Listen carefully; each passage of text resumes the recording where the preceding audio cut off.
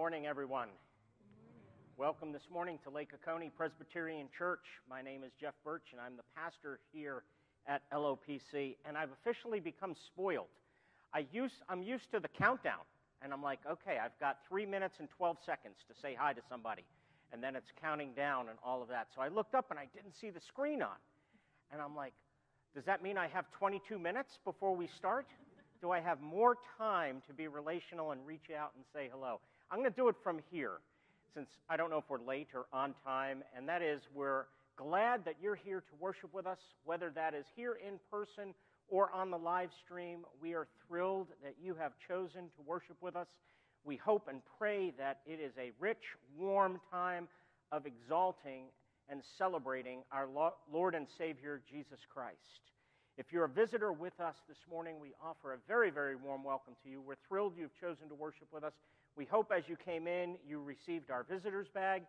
Gives you a little information, some fun stuff, and lets you know about us. And I'd like to invite everyone, if you would, please, if you're on the outside of the aisle here, or maybe I should say from my perspective, the inside of the aisle, get the friendship pad started. And this is for everyone. Pass it down in the aisle, sign your name, let us know that you're here. Helps us in terms of building relationships.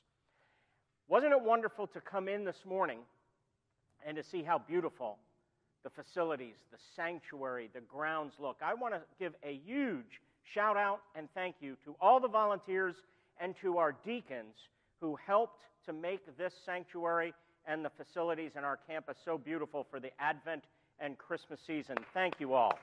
We are more than grateful and appreciative. So we are a special thank you to all. Couple of different announcements before we enter into worship.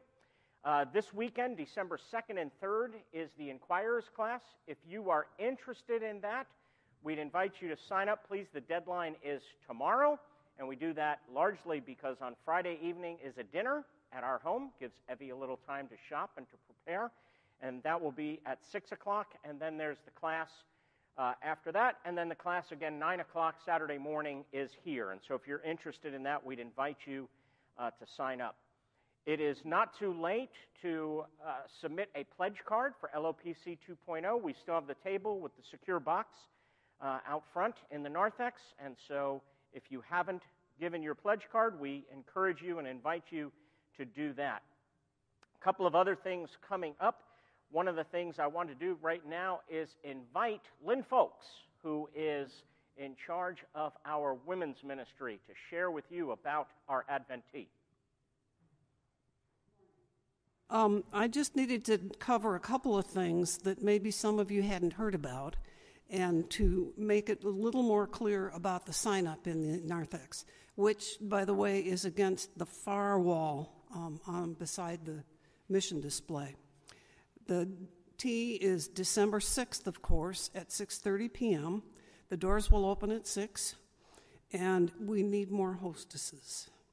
If anybody has Christmas ware, Christmas china, it doesn't even have to be fancy stuff, and you would like to decorate a table, please sign up and indicate that on the form. There will be more information coming out for the hostesses so that you'll know what to do about decorating and what you can use and what you can't use, like glitter. No glitter. We will be having a catered dessert fest, and the caterer needs to know exactly how many people are coming by tomorrow morning. So if you haven't signed up by the end of the morning, you will be out of luck. The program is a musical program. The LOPC Men's Quartet will be performing, and then we have some musical surprises that you will find delightful, I hope. Please sign up today. It is the last day, and we just need to get an accurate count. There will be a nursery provided up to age 3, so if there's anything else, I will be back in the narthex after the service, and I can answer questions. Thank you. Thank you, Lynn. Also note the Christmas cantata on Sunday evening, December 18th at 6 p.m. Our choir, under Amy's direction, is working fervently and very hard to provide a wonderful evening of worship and celebration. And so we want to encourage you. This is also a great opportunity to invite family and friends and neighbors to come on out to experience, obviously, the celebration of the season and to enjoy some wonderful, wonderful music and fellowship as well. This morning is the first Sunday. You know, the first Sunday of Advent is very interesting because how many of us are still in a turkey coma from Thursday? You know, we still have that, and now we're moving suddenly in the church year to the first Sunday of Advent. And the word Advent means coming. And for us, it's an opportunity. We look back at the first coming of Jesus, the incarnation. That's really what Christmas is all about. We also look forward to the second coming of Jesus, when he will return to judge the living and the dead, to put all the world to rights. And so it's a time where we get to see the human condition. We feel the brokenness and the suffering that goes on in the world. We're looking forward with longing and anticipation and hope to a world with Christ truly at the center, where the kingdom of God is all in all. You know, my family has experienced some brokenness in recent days with the passing of both Evie's mother and brother, and I, for one, want to say thank you. One of the ways we fix our eyes on Jesus is through his body, through his church. And so we are grateful to all of you for your cards and your love and your concern and your emails and your calls and your prayers and all that you've showered upon us. I got to tell you, it was such a great feeling for us to be able to come home. And we really feel like LOPC in the Lake area is our home. And so we want to say thank you to all of you. We are grateful to you. And so what I want to do right now is invite Lee and Rhonda Manus to come forward. And they're going to do the reading and the prayer for the first Sunday in Advent and light our Advent candle this morning. And then Amy will go into the prelude. Scripture reading for today is Isaiah 2, 1 through 5. And it reads as follows. The word that Isaiah, the son of Amoz, saw concerning Judah and Jerusalem. It shall come to pass in the latter days that the mountain of the house of the Lord shall be established as the highest of mountains, and shall be lifted up above the hills. And all nations shall flow to it, and many people shall come and say, Come, let us go up to the mountain of the Lord, to the house of the God of Jacob, that he may teach us his ways, and that we may walk in his paths. For out of Zion shall go forth the law, and the word of the Lord from Jerusalem. He shall judge between the nations, and shall decide disputes for many peoples. And they shall beat their swords into plowshares, and their spears into pruning hooks. Nation shall not lift up sword against nation, neither shall they learn war anymore. O house of Jacob, come, let us walk in the light of the Lord.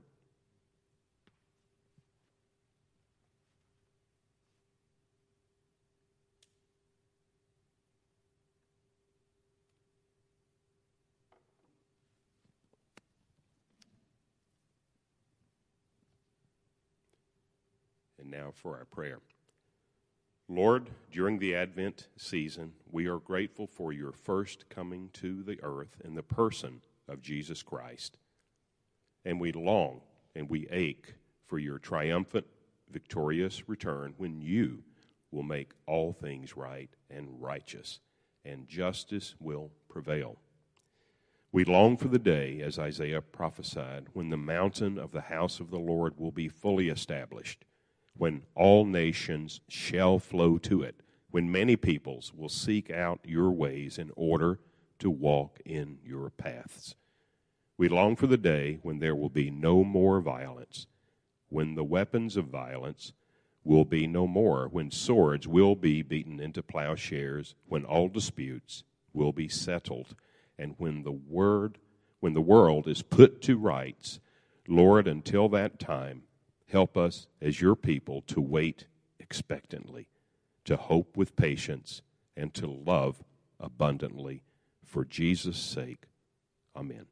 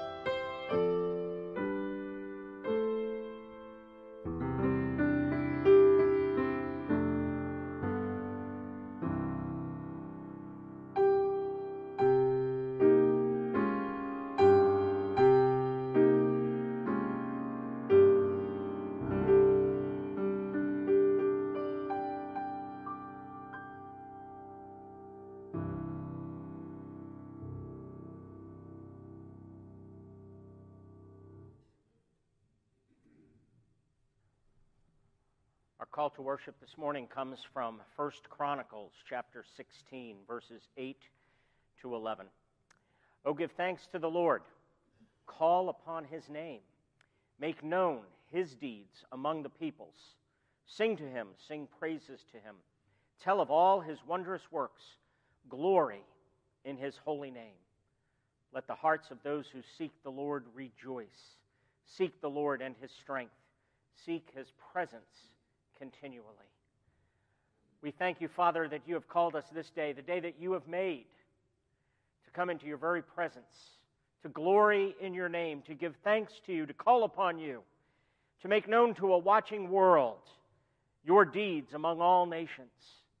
We pray that you would be with us as we sing to you, as we sing your praises, as we exalt your holy name. We invoke you, Father, Son, and Holy Spirit, to be with us, to be glorified through Jesus Christ, our Lord and our Savior. Amen. Friends, let's stand and sing together our opening hymn of praise, Come Thou Long-Expected Jesus.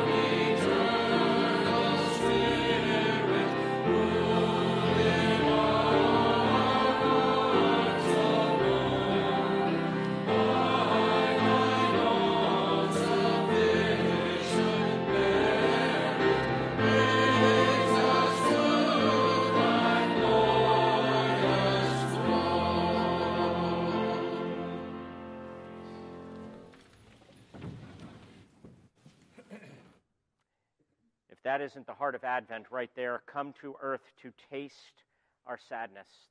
The book of Hebrews talks about how Jesus learned obedience through suffering. Talk about a great high priest who is the champion of our salvation. While we're on the earth, though, we struggle and we wrestle with our enemies, the world, the devil, and our flesh, our own sinfulness. Peter put it this way in terms of our need of confession. And I love how he starts because he calls the church beloved.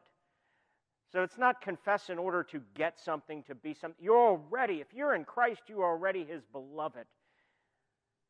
He pastorally says, Beloved, I urge you as sojourners and exiles to abstain from the passions of the flesh, which wage war against your soul. Keep your conduct among the Gentiles honorable, so that when they speak against you as evildoers, they may see your good deeds and glorify God on the day of visitation. Friends, we are in a war. We are in warfare, and our war is against the passions, the desires of our own flesh, our pride, our desire for independence, for autonomy. What are those things that trouble you in your own life? What are those things that you are wrestling with in your own flesh? Take a few moments personally to confess your sins, to engage with the Lord, to do business with Him. And then in a few minutes, I will lead us in and we will pray together our corporate confession of sin. Let us pray.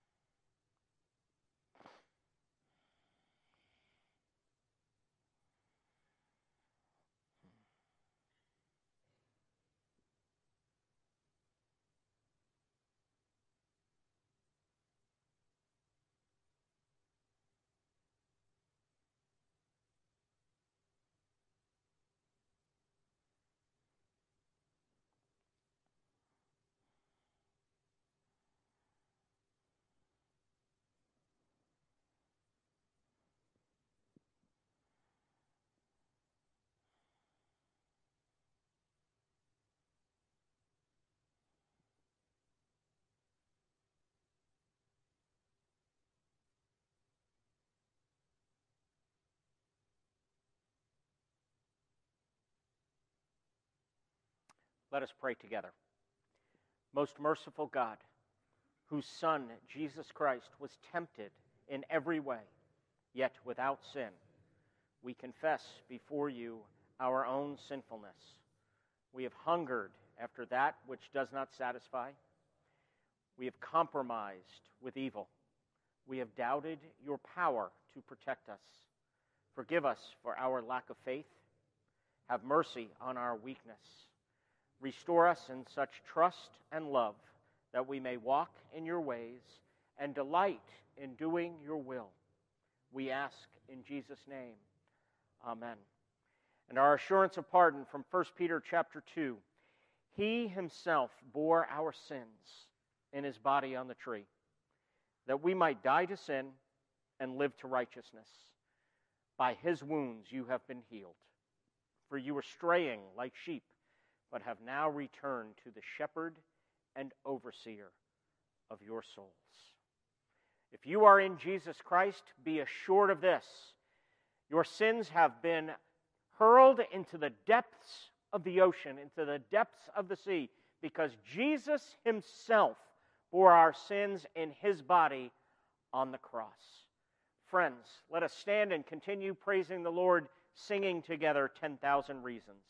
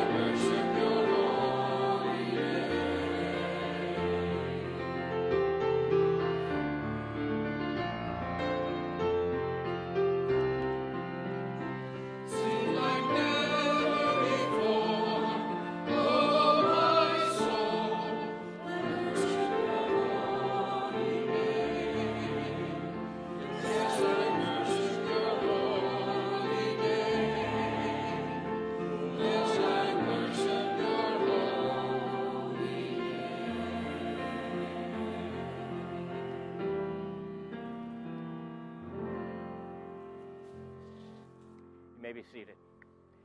His name is great and his heart is kind. What a wonderful God we praise, we love, and we serve. Let's continue to worship going before him in a time of prayer. Let's pray together the prayer our Lord taught us to pray, and then I will lead us in our pastoral prayer. Friends, let's pray. Our Father, who art in heaven, hallowed be thy name. Thy kingdom come, thy will be done, on earth as it is in heaven. Give us this day our daily bread, and forgive us our debts as we forgive our debtors. And lead us not into temptation, but deliver us from evil. For thine is the kingdom, and the power, and the glory forever. Amen. We say with the psalmist, "Bless the Lord, O my soul, and all that is within me, bless his holy name. Bless the Lord, O my soul, and forget not all his benefits, who forgives all your sins, who heals all your diseases, who redeems your life from the pit and crowns you with love and beauty. Our Father who art in heaven, we hallow your name for who you are, our strong tower, our banner of truth, our good shepherd. And we thank you for sending Jesus Christ, your only Son, to this earth to rescue, to reclaim, and to restore us. We think of the words of the Apostle Paul, "For you have rescued us from the dominion of darkness and transferred us into the kingdom of your Son whom you love, in whom we have redemption, the forgiveness of sins." And so, Lord, may we feed off that. May that be part of our daily bread. You know what we need physically, spiritually, emotionally, relationally, socially. In every arena, we are dependent upon you. We ask, Father, that you would lead us not into the temptation of being independent, of self-reliance and self-righteousness and spiritual pride that we are so prone to. That, Father, instead, we would be sanctified and made holy by your grace and the power and the outworking of the Holy Spirit. We recognize that there are many in our number who are suffering difficulties, trials, may even be tempted to quit or to despair. Lord, by the love of the body and our prayers, Holy Spirit, we ask that you would sustain them, help them, hold them up. No matter what the form of suffering or affliction or brokenness is, we entrust them to your shepherd-like care. Ask that you would be with them in the uncertainties involved in our journey. Help us, empower us to trust you, to live by faith and trust that expresses itself in a life of love. Lord, we pray that we would be a people seeking your kingdom in every way. That, Father, we would long for your kingdom to come. And that while we long for it, we would wait and we would hasten its coming. That you would enable us to wait patiently. Father, we thank you for this time that we have in worship. We thank you for one another. We thank you for those who are here in person, for everyone who's watching online. We ask, Father, as we are about to open your word in a few moments, that you would speak to us through your word. That in a very real way, this is another Advent. We talked about the advent of Jesus' first coming and the advent of his second coming. But you also come to us in word and in sacrament, and we pray that you would come to us through your word. For yours indeed is the kingdom alone, and the power alone, and the glory alone. As we prayed in our call to worship, may we seek the glory of your holy name. We pray in Jesus' name. Amen.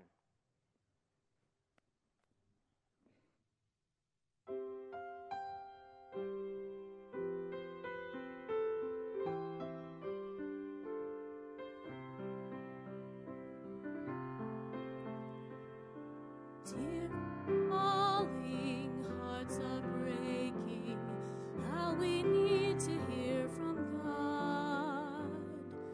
You've been promised, we've been waiting. Welcome, Holy Child. Welcome, Holy Child. Hope that you don't mind our manger.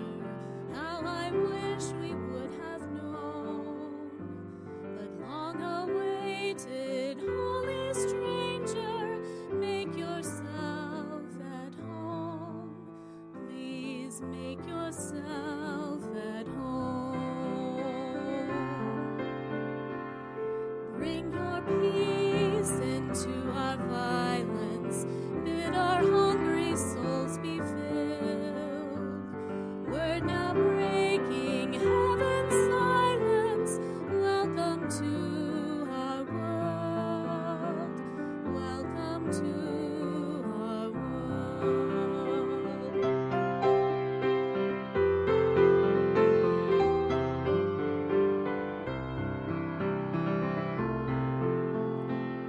Fragile fingers sent to heal us, tender brow prepared for thorns, tiny heart whose blood will save us. Unto us is born, unto us is born.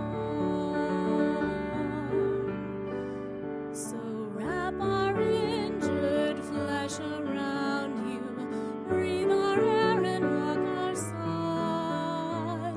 Take our sin and make us holy, perfect Son of God, perfect Son of God.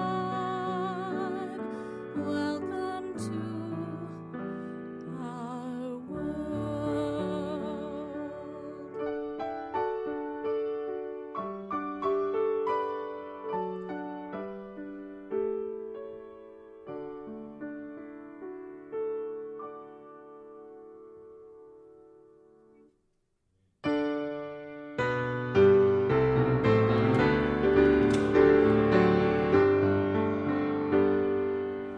Praise God from whom all blessings flow. Praise Him, all creatures here below. Praise Him above, ye heavenly hosts. Praise Father, Son, and Holy Ghost. May be seated.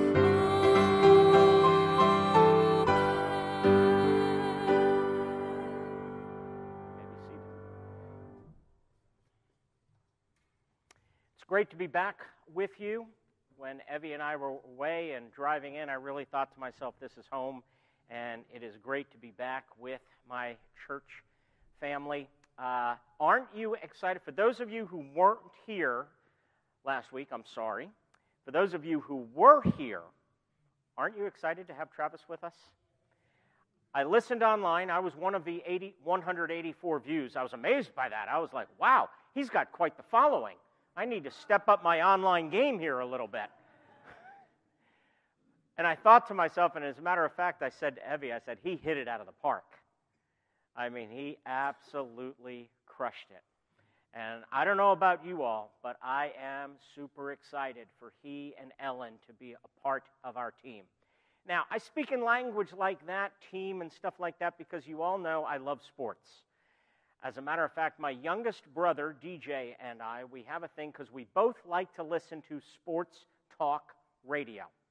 I don't know if any of you, the peoples, you remember WIP up in Philadelphia? That's what kind of turned me on to it. I was a big Jody McDonald fan. And now I listen to sports radio all the time. And here's a running debate in the sports talk world. Who is the GOAT in any sport? Now, you know what I mean by GOAT? GOAT is an acronym that stands for the greatest of all time. And so if you're a basketball fan, you're going, is it Michael Jordan or LeBron James? I'll help you out with this. It's Michael Jordan. If you're a football fan, is it Tom Brady? I'm not sure who it is. Maybe Joe Montana after that? I don't know who said that one. Tom Brady, I'm afraid, probably has. Now, here I can have fun. Imagine we're having a cup of coffee together, and I sit there and I kind of go, okay, you dog fans, you UGA, who's the greatest of all time in terms of Georgia football? I bet you everybody have an answer in terms of that. The writer to the book of Hebrews wants us to make no mistake about who is truly the GOAT. It's Jesus Christ. In fact, 2 Corinthians chapter 9, verse 15, we read, "Thanks be to God for his inexpressible," other translations put it, indescribable gift. Jesus is called a gift that words can't even describe or express.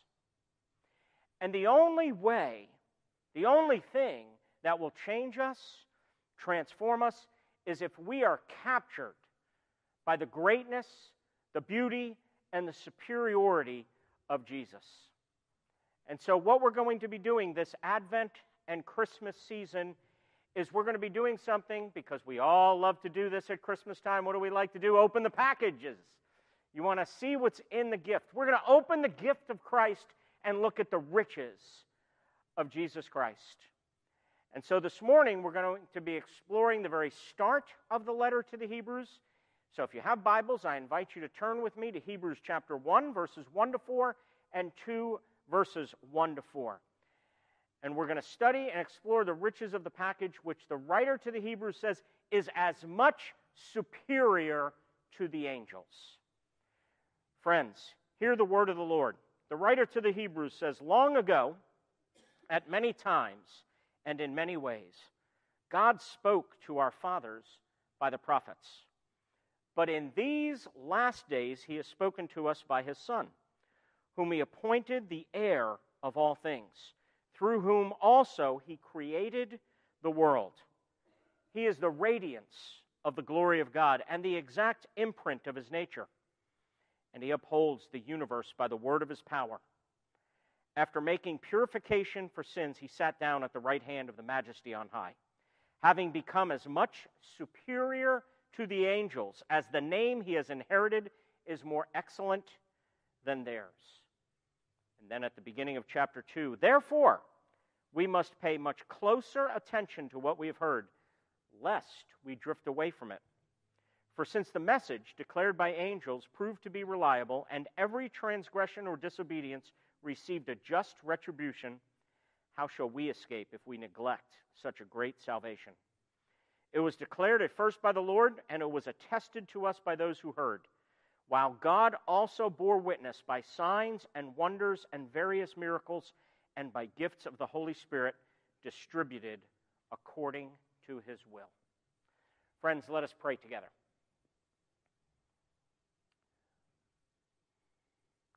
Father, thank you for the promise that your word does not return void, but accomplishes what you've set out for it to accomplish, what you have purposed for it. May it be your good pleasure to grant to us Holy Spirit, to take the truth and the glory of Christ and to quicken it to our lives, to our souls, to transform us by the greatness and the glory and the grace of Jesus. Open our minds and our hearts that we would receive your word, submit to your word, come under the authority of your word, and be transformed by your word. We pray in Jesus' name. Amen. One of the most exciting things about Christmas is opening presents, opening gifts. I've shared this with you before. Evie is such a better gift giver than I am. We'll be married 35 years next June. You know what my batting average is in surprising her with gifts? 0 for 35. You know what her batting average is surprising me? 35 for 35. She's amazing when it comes to it. Sometimes I just like the fun and anticipation of how will she surprise me this year. Even though I'm sure through the year I've told her this is what I would like and this way. She knows me so well. No one knows me like she does, that she's able to do this. I remember, I think I've shared this with you before, as a child, having to wait until exactly 7 a.m. before we could venture downstairs to see what was under the tree. And there were the three of us, three boys, hovered over each other, kind of wrestling who can come down the stairs first and fastest and stuff. But we were waiting with such anticipation and expectation. The theme of this passage and of this entire letter is simple: the greatness of Jesus. Tim Keller says that the focus of the letter to the Hebrews is found in chapter 12, the first opening verses there of it, where he talks about we're on the wilderness journey. Life is a journey, and you're going from the wilderness to the promised land. And how do you get there? By fixing your eyes on Jesus. But now let's be honest with ourselves. Do any of us really know how to fix our eyes on Jesus? What does that look? Fix your eyes on him. Yeah, maybe we go to church an hour a week. We glance at him here. We glance at him there. We read our Bibles every day, and we try not to get too distracted by ESPN sports scores or whatever's going on in the news or anything like that. But what does it really look like, and do we know how to fix our eyes on Jesus? And why is this so important? And what does this have to do with Advent? See, this is so important if you know the context to the letter to the Hebrews, because the writer is writing to a group of people, probably mostly Jewish, who have been separated, dispersed, and sent out. Commentators and scholars think they're now more than likely living in places like Italy, and they've undergone and are currently facing tremendous brokenness and suffering. And they're tempted to despair. They're tempted to give up on the Christian life. Have you ever felt that way? Have you ever tasted brokenness to the point where you're tempted to say, why bother? See, they're tempted to quit following Jesus and go back to Judaism. And in the midst of the brokenness, the darkness of life, and Advent is about owning that darkness.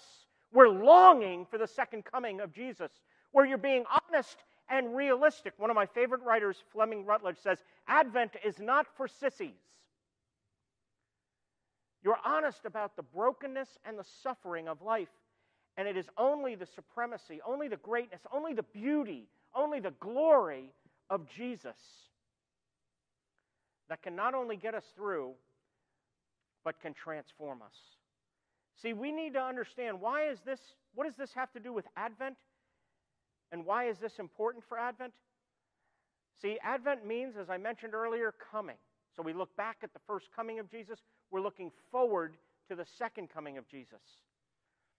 And quoting Fleming Rutledge again, who's a favorite writer of mine on this topic, she says, since the Advent season has been so closely linked to Christmas over the years, it may be startling to hear that Advent is not simply a transitional season, but in and of itself communicates a message of immense, even ultimate importance. Of all the seasons of the church year, Advent most closely mirrors the daily lives of Christians and of the church. asks the most important ethical questions, presents the most accurate picture of the human condition, and above all, orients us to the future of the God who will come again. In other words, it helps us to fix our eyes on Jesus. She writes, in a very real sense, the Christian community lives in Advent all the time. It can well be called the time between, because the people of God live in the time between the first coming of Christ, incognito in the stable in Bethlehem, and his second coming, in absolute wondrous glory to judge the living and the dead.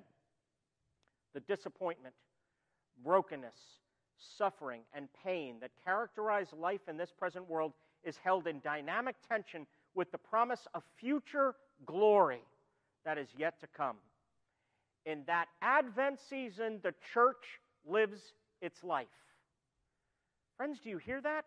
Advent is not just the time between the Sunday after Thanksgiving and Christmas Eve.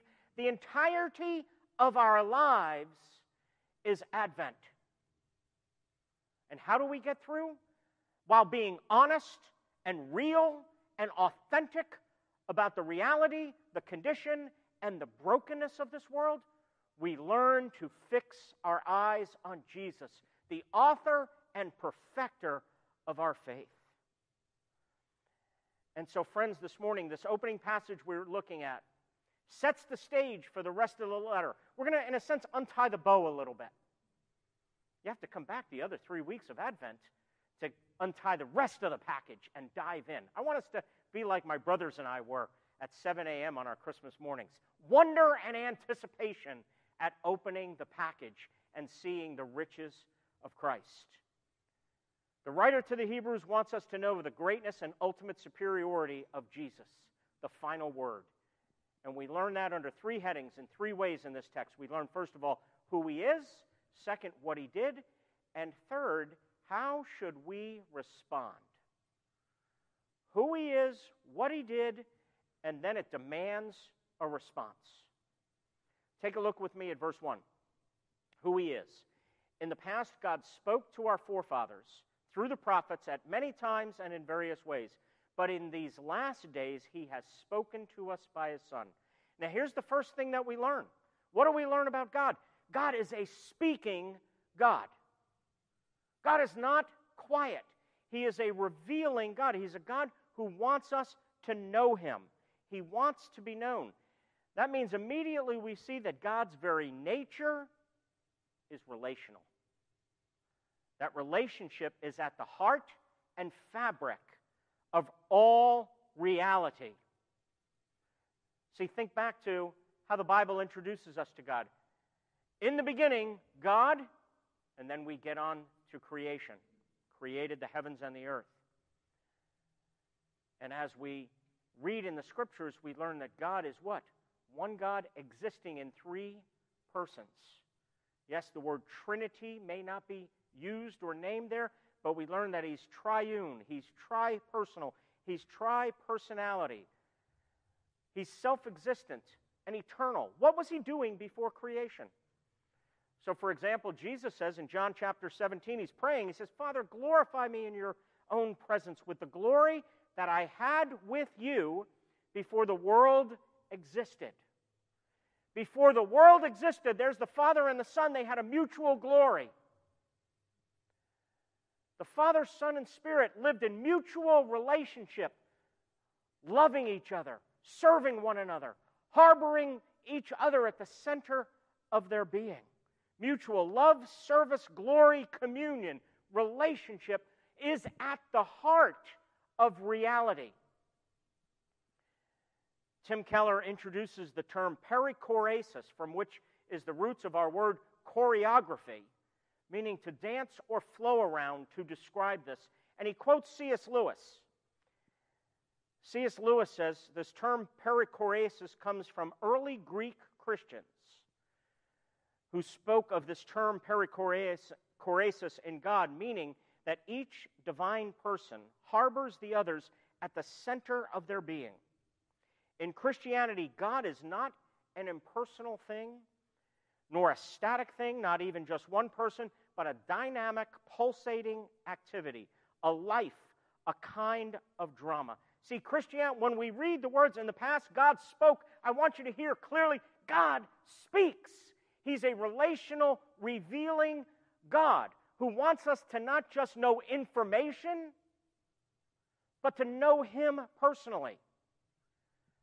See, if God still remained silent, you could still have religion, but you couldn't have Christianity. You could have religion, man trying very, very hard to please some deity of their own making, to try very, very hard to build a life, an identity of their own, try to create themselves, lead a good life, and somehow try to maybe reach some afterlife or nirvana or something. But friends, that is not Christianity. Christianity is absolutely unique. If God remained silent, the human condition would truly be one of utter, utter desperation. But God has spoken. And this is different from what theologians and our Westminster Confession calls general revelation, where God reveals, for example, reveals He ought to be worshipped, that we see that in nature or creation. This is what's called special revelation.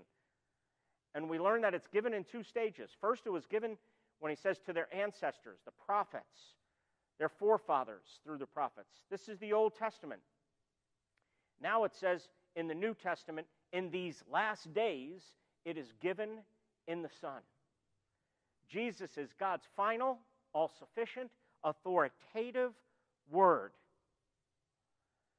This is why Paul can say, no matter how many promises God has made, they are yes in Christ. And so through Him, the Amen is spoken to us by the glory of God.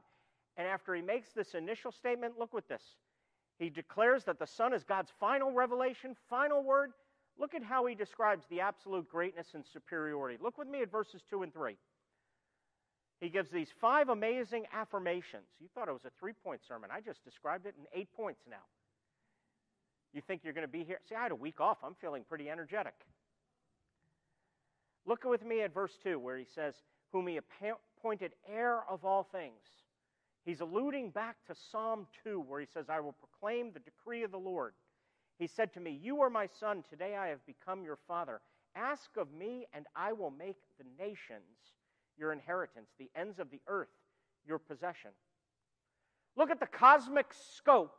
Jesus is heir of all things. It embraces the whole universe. God promised everything to the Son as an inheritance. That includes us. We are promised to Jesus as part of Jesus' inheritance. That's why part of fixing our eyes on Jesus, the next phrase in Hebrews 12 says, who for the joy that was set before Him endured the cross. Do you know who that joy was that was set before Him, that led Him to despise the shame, the mocking, to go through the torture, to endure the cross? Do you know who that joy was? It was us. We are part of His inheritance. We are who He gets. Now, part of me goes, really? He would want us? And then part of us, tell me how much we need to learn how to receive love. We're so worthwhile to God, so worthwhile to Jesus, so validated to Him that we are part of His inheritance. He's the heir of all things. The Father has said, I am giving a bride to my Son, and we are that bride. Oh, church, that we would learn the intimacy that Jesus is appointed heir of all things. Second, through whom He made the universe. God brought the universe into being through the agency of the Son. This reminds us of the early the first chapter of John's Gospel, where he says, through Him all things were made. Without Him nothing was made that has been made. And then next it says the Son is the radiance of God's glory. The writer has in mind in this particular phrase identifying the Son with the wisdom of God. He's alluding to the Proverbs where wisdom is personified and is the companion of the Almighty in the beginning. There is a reference in the Alexandrian Book of Wisdom, a very poetic reference, where wisdom is said to be a breath of the power of God and a clear effluence of the glory of the Almighty and an effulgence from everlasting light. and an unspotted mirror of the working of God and an image of His goodness. The word for radiance denotes the radiance shining forth from the source of light. One commentator put it this way. He said, just as the radiance of the sun reaches the earth, so in Christ the glorious light of God shines into the hearts of men. The fourth affirmation concerning the greatness of the Son is that He is the exact imprint of His nature. The Greek word that's used here is a very interesting word because it's used especially of an impression on a stamp, on coins and seals. Just as the image and superscription on a coin exactly corresponds to the device on the die, so the Son of God bears the very stamp of God's nature. In other words, what God is made manifest in Christ. If you want to know what God looks like, who God is, what His agenda is, what His personality is like, everything about Him, look at Jesus. To see Jesus is to see God, the exact imprint of His nature. And then lastly, upholds the universe by the word of His power. I love the way one commentator put it when he said, the Son upholds the universe not like Atlas supporting a dead weight on his shoulders, but as one who carries all things forward on their appointed course. This is very important because it affirms a Christian view of history, that history is not repeated cycles. History is going on a course. History has a destination. History is going someplace. And you want to know where it's going? Exactly where God wants to take it. God is the creator and the author of all history. That means the entire universe is under Jesus' perfect sovereign control. There is nothing that is not under His lordship, His kingship, and His authority. I read this illustration years and years ago. There was a staff worker for InterVarsity Press. And I remember Tim Keller giving this illustration one time, and he put it this way, indicating that the only proper way to relate to such a person, they said, imagine that the distance from the earth to the sun, a distance that we know is 93 million miles. Imagine that that distance, 93 million miles, was the thickness of a sheet of paper. So the thickness of one sheet of paper is 93 million miles. Then the distance from the earth to the nearest star alone would be a stack of paper 70 feet high. The diameter of just our galaxy alone would be a stack of paper 310 miles high. And our galaxy is only a single speck, one of an infinite number of galaxies, just in the part of the universe that we can see. Now he says, if, as the Bible says, Jesus Christ holds all that together with simply the word of His power, is that the kind of person you just simply ask into your life to be your consultant or co-pilot? Is that the kind of person that you say, oh yes, I'm still autonomously driving my life. I'm the master of my soul. I'm the captain of my faith, but I could use help? Absolutely not. If you are to relate to such a person, he will either be the absolute Lord and King of your life, or he will be nothing. Now that's who he is. But how do we relate to such a person? The only logical way, the only way, intellectually honest way, is as absolute Lord. But how do we do that? Because if we're honest about that, that will crush us. And fortunately, the writer to the Hebrews tells us what Jesus did. He says, after he had provided purification for sins, Jesus, this absolute Lord, accomplished what man never could have. And only if we know this can we relate to Jesus as he is, as transcendent Lord, but as loving Savior and friend and brother. This introduces the work of Jesus as our great high priest that the letter to the Hebrews is going to unpack and unfold for us. See, if you only contemplate the wondrous awe of who Jesus is in his power and glory, if all we do is look at the lordship of Jesus Christ, and we look at it honestly, which of us can measure up? Which of us can reach that standard? Which of us can relate to him that way? It may be able to provoke some level of awe, some level of fear, but it will crush us. It will never produce the kind of life that Paul talks about in Romans 12 when he says, by the mercies of God. Why do you think he starts this way? By the mercies of God, present your body as a living sacrifice. See, the only kind of life where we owe everything to him and gladly give him everything is the life that has been captivated and captured by radical grace. Radical grace is the only thing that will produce this sense of, look at what it cost him, a personal indebtedness, where he can ask you anything, and you not only do it, you gladly do it. And as a matter of fact, I think for many of us, one of the reasons we like grace, but not too much, because I think we know deep down, we know inherently, if we truly embrace grace, that apart from Jesus, we can do nothing. But with Jesus and Jesus alone, we truly have everything. By his mercy, he can ask anything of us. He can ask of us which seems utterly ridiculous, utterly foreign, makes no sense to us. Radical grace is the only thing that can change us, where we gladly give all to God and his cause. And see, look at the end of verse 3. After making purification for sins, he sat down at the right hand of the majesty in heaven. He sat down at the right hand of the throne on high. Notice two things here. First, notice right hand. Christ is reigning, ruling, and ministering in the true heavenly sanctuary, not an earthly copy. Jesus is running the world.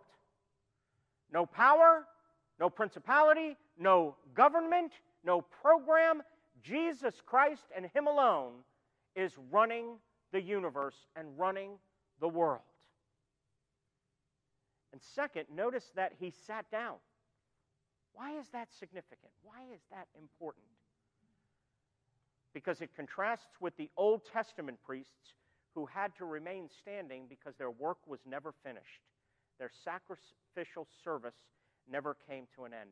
But Jesus, when he died on the cross, when he made purification for sins, when he can say to you and I, you are already clean because of the word I have spoken to you, he can say, it is finished, and he sat down at the right hand of the majesty on high. If this is true, how do we respond? If we know Jesus, the Son of God, God's final and ultimate word in both who he is and what he did in his radical grace, how should we respond? Look with me at chapter 2, verses 1 to 4, where he says now in verse 1, we must pay much closer attention, therefore, to what we have heard, so that we do not drift away. Verse 2, since the message declared by angels proved to be reliable. Verse 3, how shall we escape if we ignore such a great salvation? If we see who Jesus is, and we see what he's done, friends, please do not ignore, do not be unconcerned with what you do with Christ. I often say this before we come to the Lord's table. I say this often when we're having our liturgy of confession. Do business with Christ. This is your time to do business with him. This passage, in fact, this whole letter is challenging us to do serious business with Christ. If you say, I believe in him, I accept him, okay, it's okay, but I leave him far enough, you're kind of neutral. You can't be neutral towards Christ. You either have your allegiance to Jesus or you don't. See, consider what this text claims about Jesus. Notice verse 2, since the message, in other words, the word. I want to ask you this question. Whose and what word will you listen to in your life? We talked about earlier how the theme to the letter to the Hebrews is fixing your eyes on Jesus. Friends, you have your eyes fixed on something. What or who will you fix your eyes on? Your eyes may be fixed on having a great marriage, your grandchildren being healthy, being successful in your career, being secure in your retirement. Your eyes can be fixed on a political party. Your eyes can be fixed on all sorts of things. The only thing that can crown you with love and beauty and satisfaction and true security and true certainty is having your eyes fixed on Jesus. Consider what this text is claiming about Jesus. Ask him to show you its reality, its truth, its coherence, its power. If you're already a Christian, ask that this would be made more real, that Jesus would be more real to you, that we would return to our first love, that we would truly live captivated by radical grace. Father, we thank you so much that Jesus indeed is the final word. And we pray that Jesus would be whom we would listen to and whom we would have our eyes fixed upon. That we'd come under his lordship, knowing that it's not a crushing lordship because he's made us clean by his word. He's declared us righteous. He's imputed his very life to us, that we get credit for what he has done.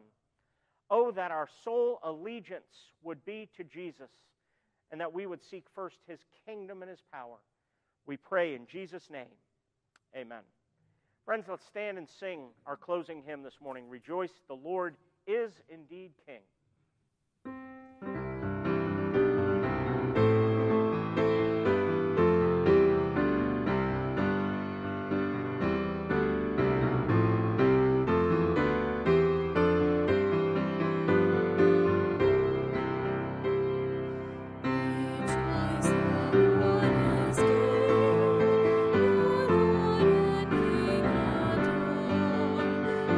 Rejoice, give thanks and sing and joy of the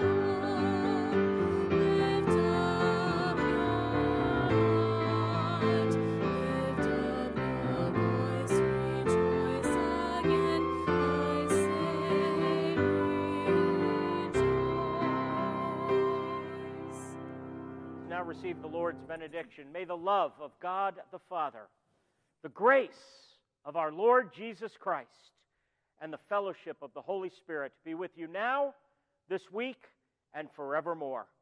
Amen.